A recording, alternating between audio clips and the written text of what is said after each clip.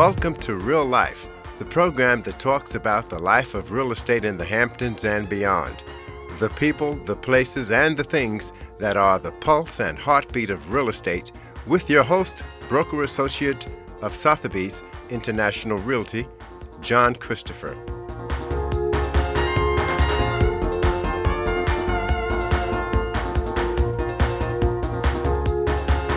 Welcome back to Real Life, and this is your host, John Christopher. And today I have with me real estate attorney and author of a new real estate book called The 10 Strategies to Purchase Property Post-Pandemic. Wow, that's a lot of alliteration there, Andrew. How are you?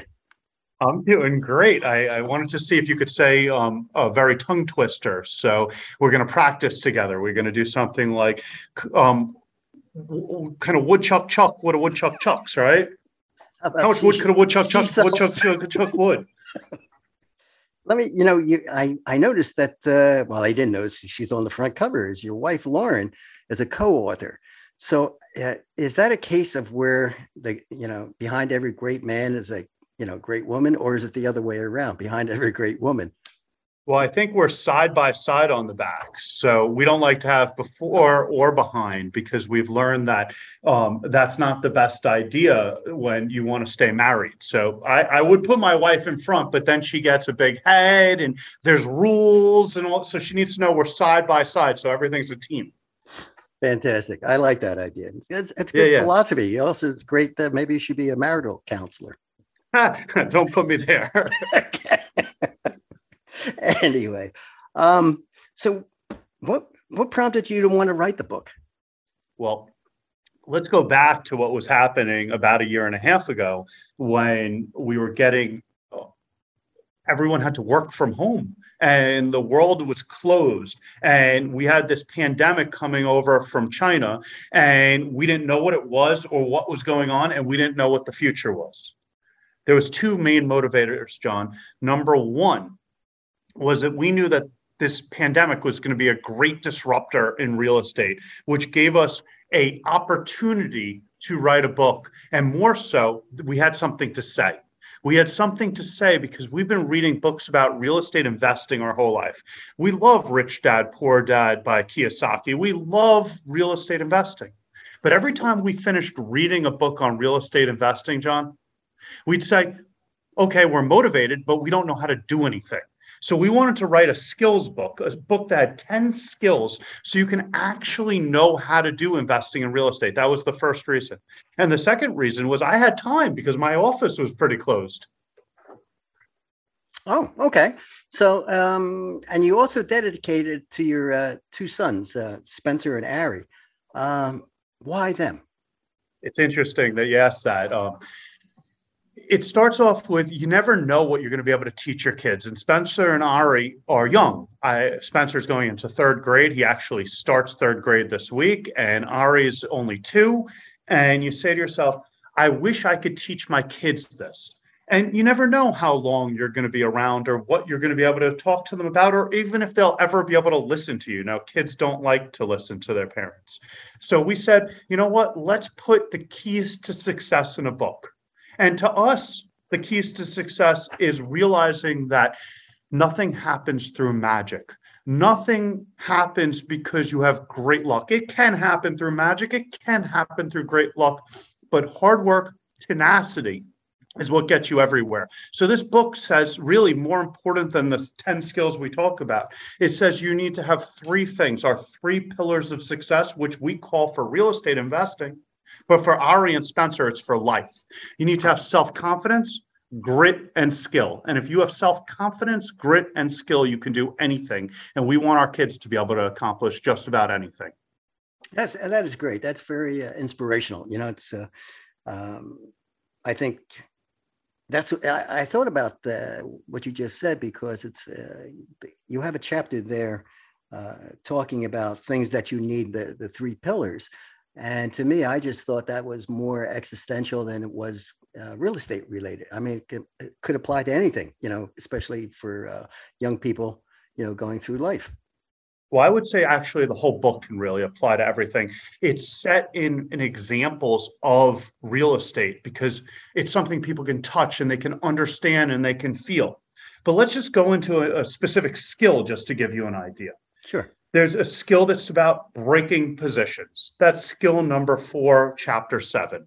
And breaking positions talks about how to make someone you're discussing something with change their opinion. You said I should be a marriage counselor as a joke to start this thing.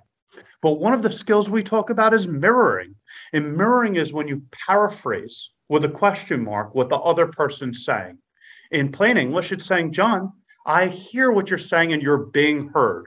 If people just took that skill in life, we'd have less friction. There's always so much talking over each other. So really, the entire book has skills for life, whether it's something like breaking positions, whether it's the 3 pillars of success, or even chapter 14, tying it all together in a business plan. You might say, hey, how does a business plan, how does tying everything together and drafting your plan to start investing apply to life? It applies to life because you should have intentional action instead of things happening through happenstance. We should always be saying to ourselves, all right, I've thought about it, I've outlined it, I've set goals, objectives, and I'm ready to do it. This book is really a book about life, like most business books really are. Yeah, that is great. With inventories at such a low position right now, and they're pushing prices higher, do you think this is a good time to invest? So it's very interesting you asked that. Is it a good time to invest? Personally, I just sold an investment property last week, and I think it's getting to the peak of the seller's market. And I think the market's going to shift in a while. Now, I want to say when I say that, you and I are in Long Island, and we're talking about suburban areas, exurbs, or suburban areas. We're not talking about cities because there's all different things in all different places. As you know, New York City has already rebounded to be beating San Francisco as the highest rent city already. And that's after 6 months ago where they were giving apartments away with a free microwave oven. So it's a whole different place depending on where you are. But why I think it's important to be thinking about this now is investment isn't just when you buy, it's timing when you buy. So we need to become liquid or illiquid in the right times. I'm going to tell you what, John, in 2022 is when I'm going to be purchasing. Why? Because all these foreclosure and eviction moratoriums are going to be over. They're going to flood the market with supply. And on sheer fundamentals alone, John, we're going to see economics change pricing. When you have more supply and constant demand, you see that pricing goes down. And we've already seen beyond fundamentals, consumer sentiment is people keep asking on Google, they say, when is there going to be the foreclosure and eviction crisis? Which means that we're seeing market trends change just on emotional drivers as well, John. Yeah, and that's a lot of times that's what drives the market is emotion, isn't it? I think it's a composite of both of them. So emotion is really a driver, and then fundamentals tell you if it's sustainable.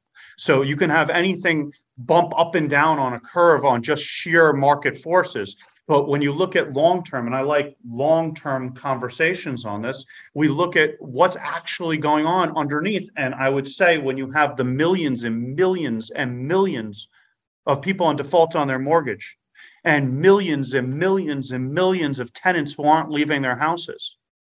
When you have that all change and tenants leave and then landlords say, I can sell it, not just sight unseen, I can sell it, I can spruce it, I can show it, and I want to be out of this business now. And you have the people that are doing short sales and REOs in foreclosure.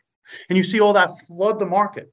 You're going to see tremendous supply and buying opportunities. And I'm in cash right now. I will tell you that.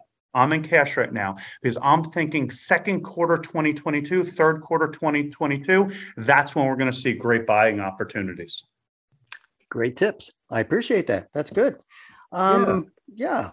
So you have, and one of the things, one of your strategies to purchasing property is setting your bottom line. Can you elaborate on that? I like the way you picked that one up. That's chapter 4. And actually, it's the first skill. John, that if you read nothing else in my book, that's the one I want you to read. You could skip to it. It's page 38. You just jump there. It's worth reading. Why? Because you need to know the maximum amount of money that you're willing to pay for a property, whether it's residential for your own personal use, whether it's an investment property, commercial, residential, industrial. You need to know what the maximum budget, your highest dollar is prior to even considering purchasing. In that chapter, we tell you there's 3 different things you need to be aware of. Number 1, what's your emotional capacity? Do you even have the time, energy, motivation to be involved in this undertaking you're doing? Number 2, what's your financial capacity? What's going on in your overall budget? Are you going to be sending your kids to college in the next few years? Are you going to have a major windfall of finances? Are you getting bought out of a job? What's going on, and how does this purchase fit into your financial budget? And then number 3, how do you appraise property in the first place? Do you understand cap rates for investment property? Do you understand comps for residential property? Do you understand cost basis for new developments? How do you know what you're doing? And here's why, John. I said it's the most important topic. In life, getting a deal isn't winning. Getting the right deal is winning. And we show you how to find if this is the right deal for you. Very well spoken. I have another question. You brought it up about the eviction. Where does the eviction moratorium stand right now? So I'm going to tell you where it stands, but I want you to do it with a held breath. And why I say it like that is every 2 weeks, it seems like it changes. Federally, the eviction moratorium's thrown out. The CDC's national moratorium was thrown out. The US Supreme Court threw it out. And why they throw it out? They said basically the CDC doesn't have what's called an enabling statute. In plain English, the federal government, the president's executive branch, can't do something unless Congress gives them power. Congress hasn't given them power to do an eviction moratorium. New York's was previously also thrown out on the state level. But guess what?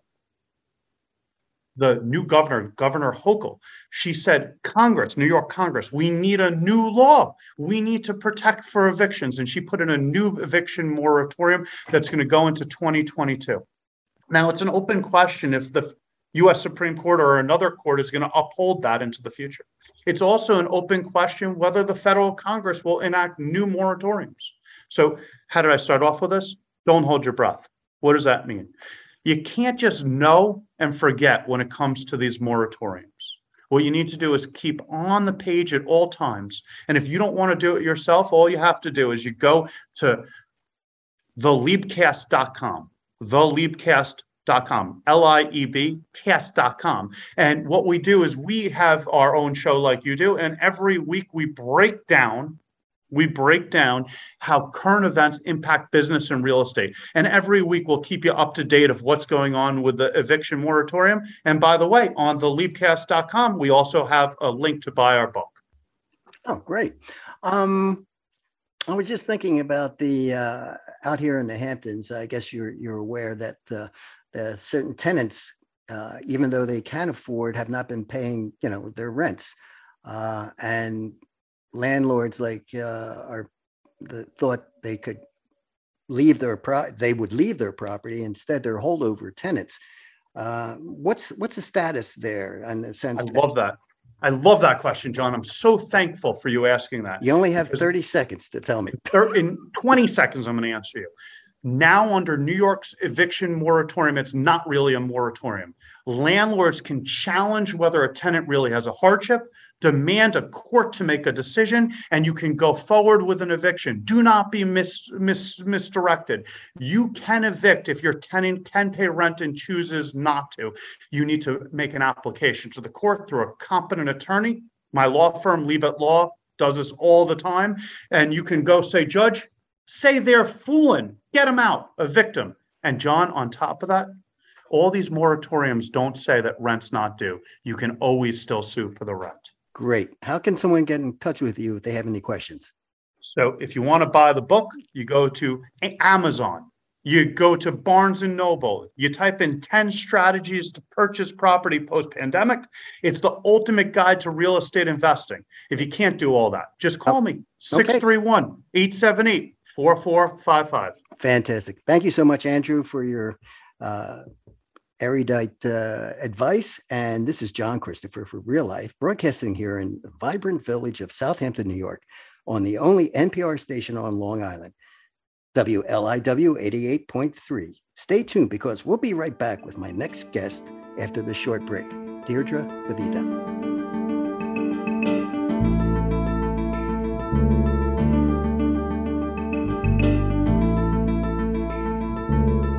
Welcome back to Real Life, and this is your host, John Christopher. And today I have one of the top producers west of the canal, Deirdre DeVita. Deirdre, how are you? I'm well. How are you? I'm doing great today. It's great to have you back. I had you at the beginning of the season, and now that we've wrapped up the season, I'm sure you're going to give us some of your thoughts about what's happened in the meantime. But before we go there, let's talk about you. Where were you born? I am a native of the river island of Manhattan. Manhattan, a city girl. Yes. That's fascinating. Yeah. Wow. And so what happened from when your birth? What was your trajectory? Wow. Do we have a time limit on this? No, we don't. No, I always find it interesting because, you know somebody and everybody has another life before the real estate world comes into view.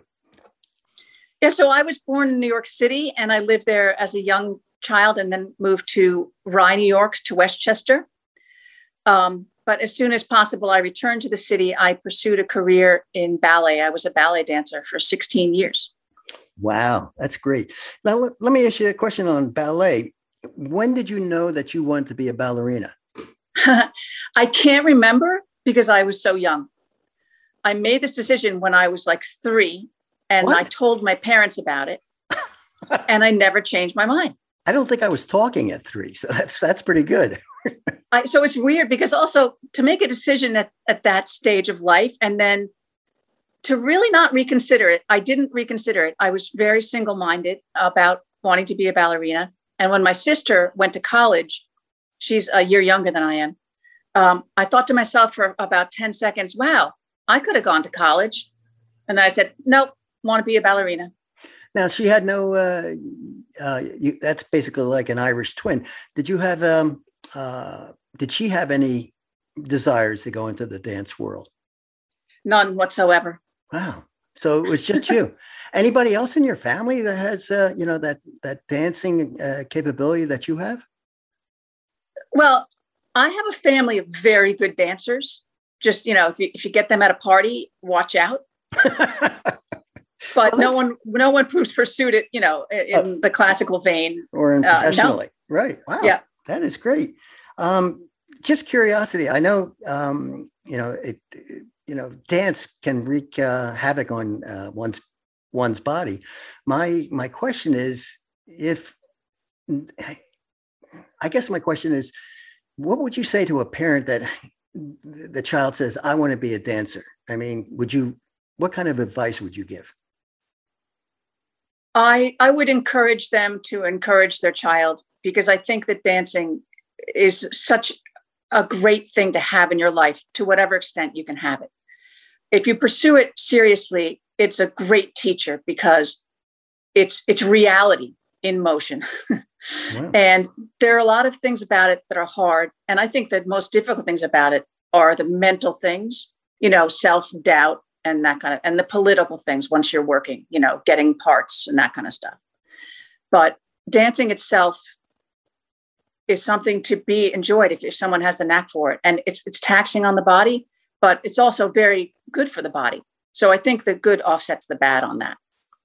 Interesting. Okay, good. That's very encouraging. So what you've learned in dance, do you think that's helped you in the real estate market to be successful?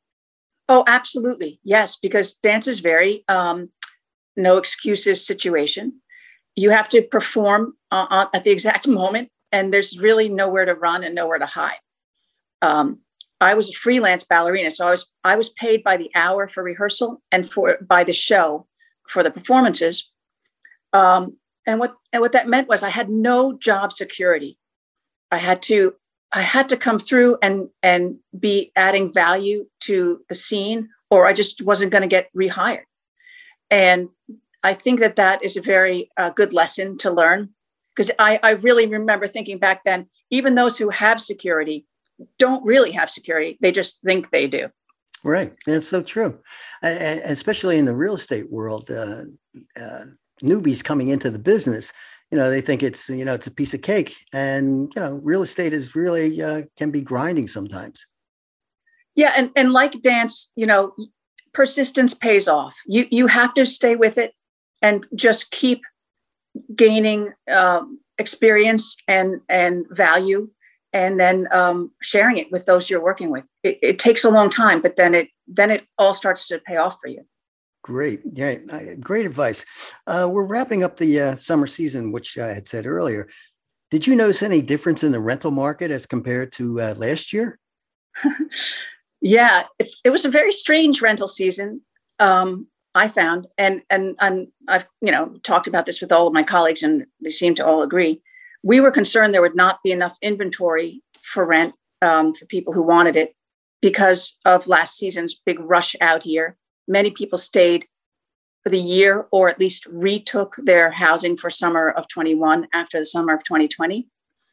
And we were concerned we wouldn't have any inventory.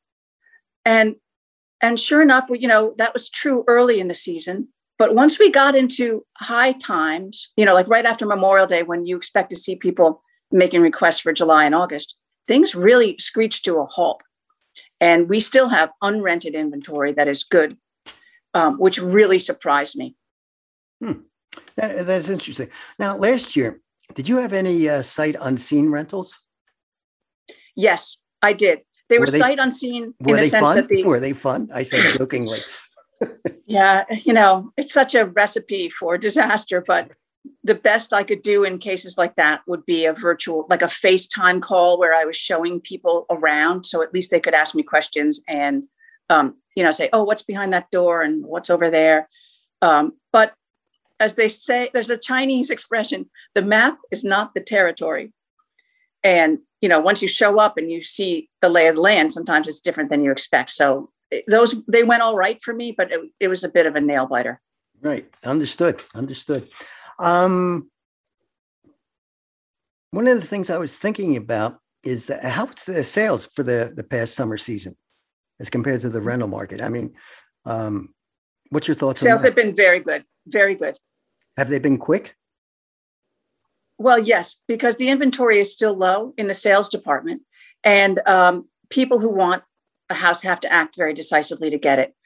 I think about 40% of the deals at this point that I'm hearing of are bidding wars. It could be more in different price brackets.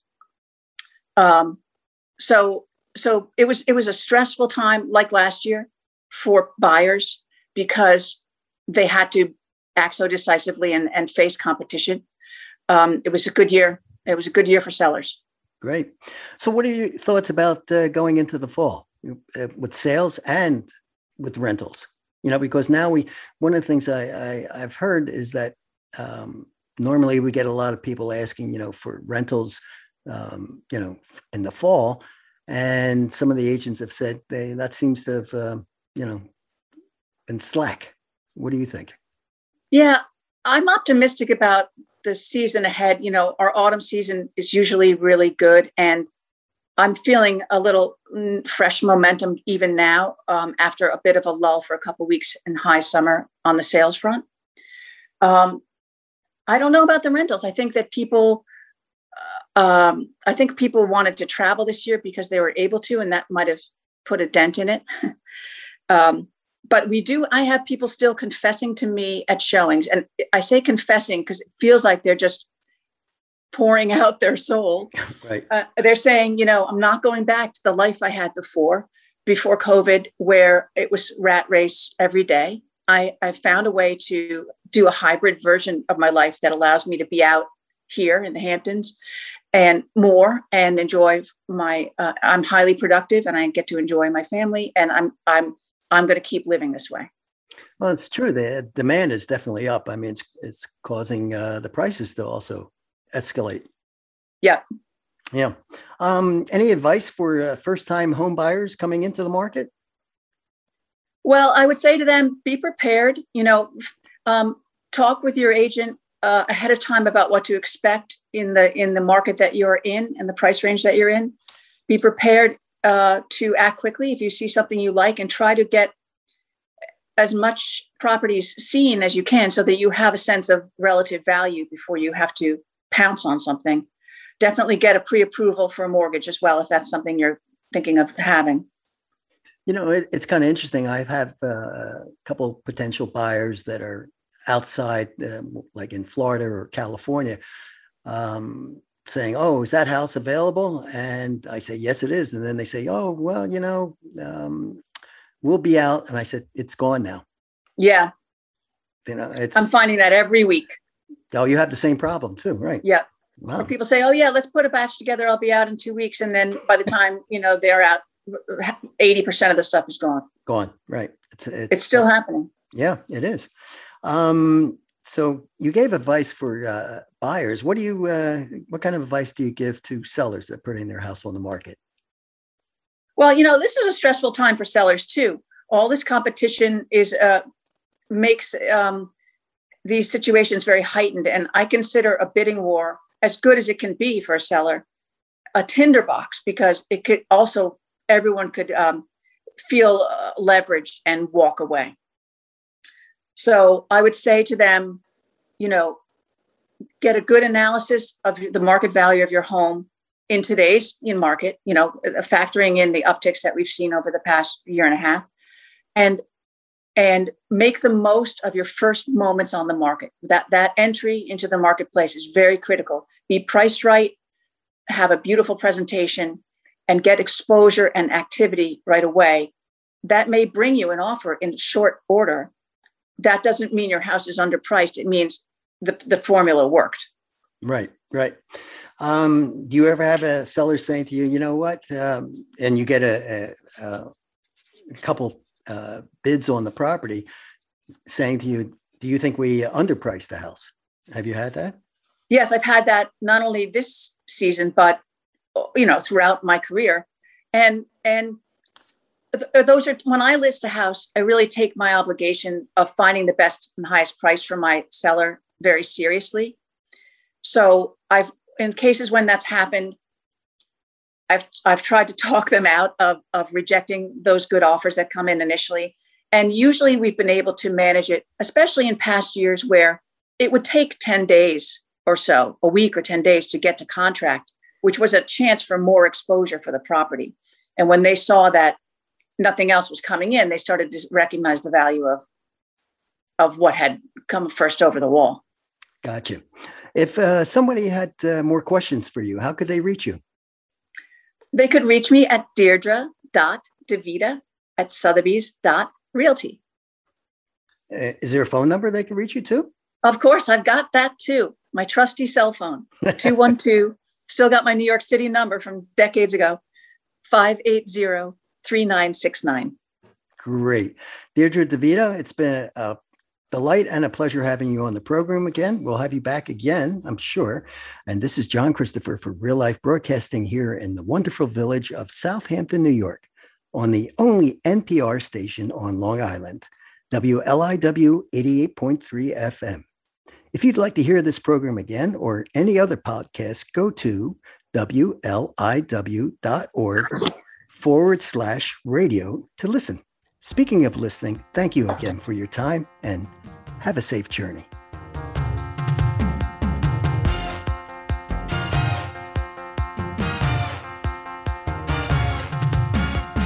You have been listening to Real Life, the program that talks about the people, the places, and the things that are the pulse and heartbeat of real estate in the Hamptons and beyond, with host John Christopher, who also created the music for Real Life. WLIW-FM's Delaney Hafner and Kyle Lynch provide production support. Thank you for joining us for Real Life, right here on listener-supported 88.3 WLIW-FM, Long Island's only NPR station, which you can also find on your favorite streaming apps and at WLIW.org/radio.